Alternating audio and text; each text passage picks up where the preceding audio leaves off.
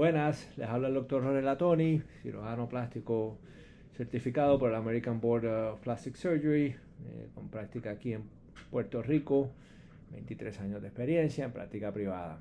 Hoy quiero hablarles de si los llamados BBLs o Brazilian butt lifts o injertos de grasa de glúteos son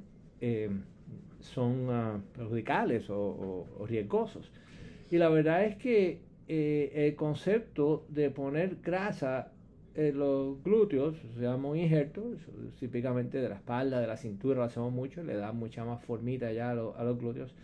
Y coger esa grasa, inyectarla en los glúteos, sí podría ser riesgoso, pero se han tomado medidas para minimizar o disminuir esos riesgos. La mala reputación que cogieron los BBLs mayormente es por el área de la Florida, particularmente en Miami, que habían estas fábricas de cirugía plástica que los llamados cirujanos, muchos de ellos no eran ni cirujanos, eran médicos de familia, generalistas, haciendo este tipo de procedimientos.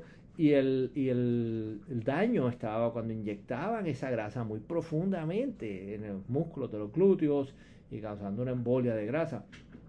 La Sociedad Americana de Cirugía Plástica hizo un task force para hacer unos estudios en estos incidentes tristes que ocurrieron y sugieren que uno inyecte la grasa en el tejido subcutáneo, que no inyecte más de cierta cantidad, hasta que a juicio del doctor.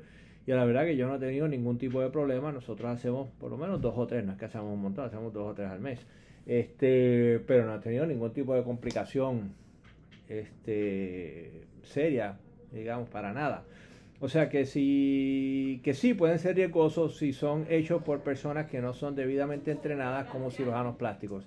Como todos los procedimientos, les recomiendo que asistan a su cirujano, que sea un cirujano que haya sido debidamente entrenado en cirugía plástica, no cirugía estética, ni nada de esas cosas. Y si tienen dudas pueden meterse a la Sociedad Americana de Cirugía Plástica y les da recomendaciones de cirujanos plásticos debidamente entrenados.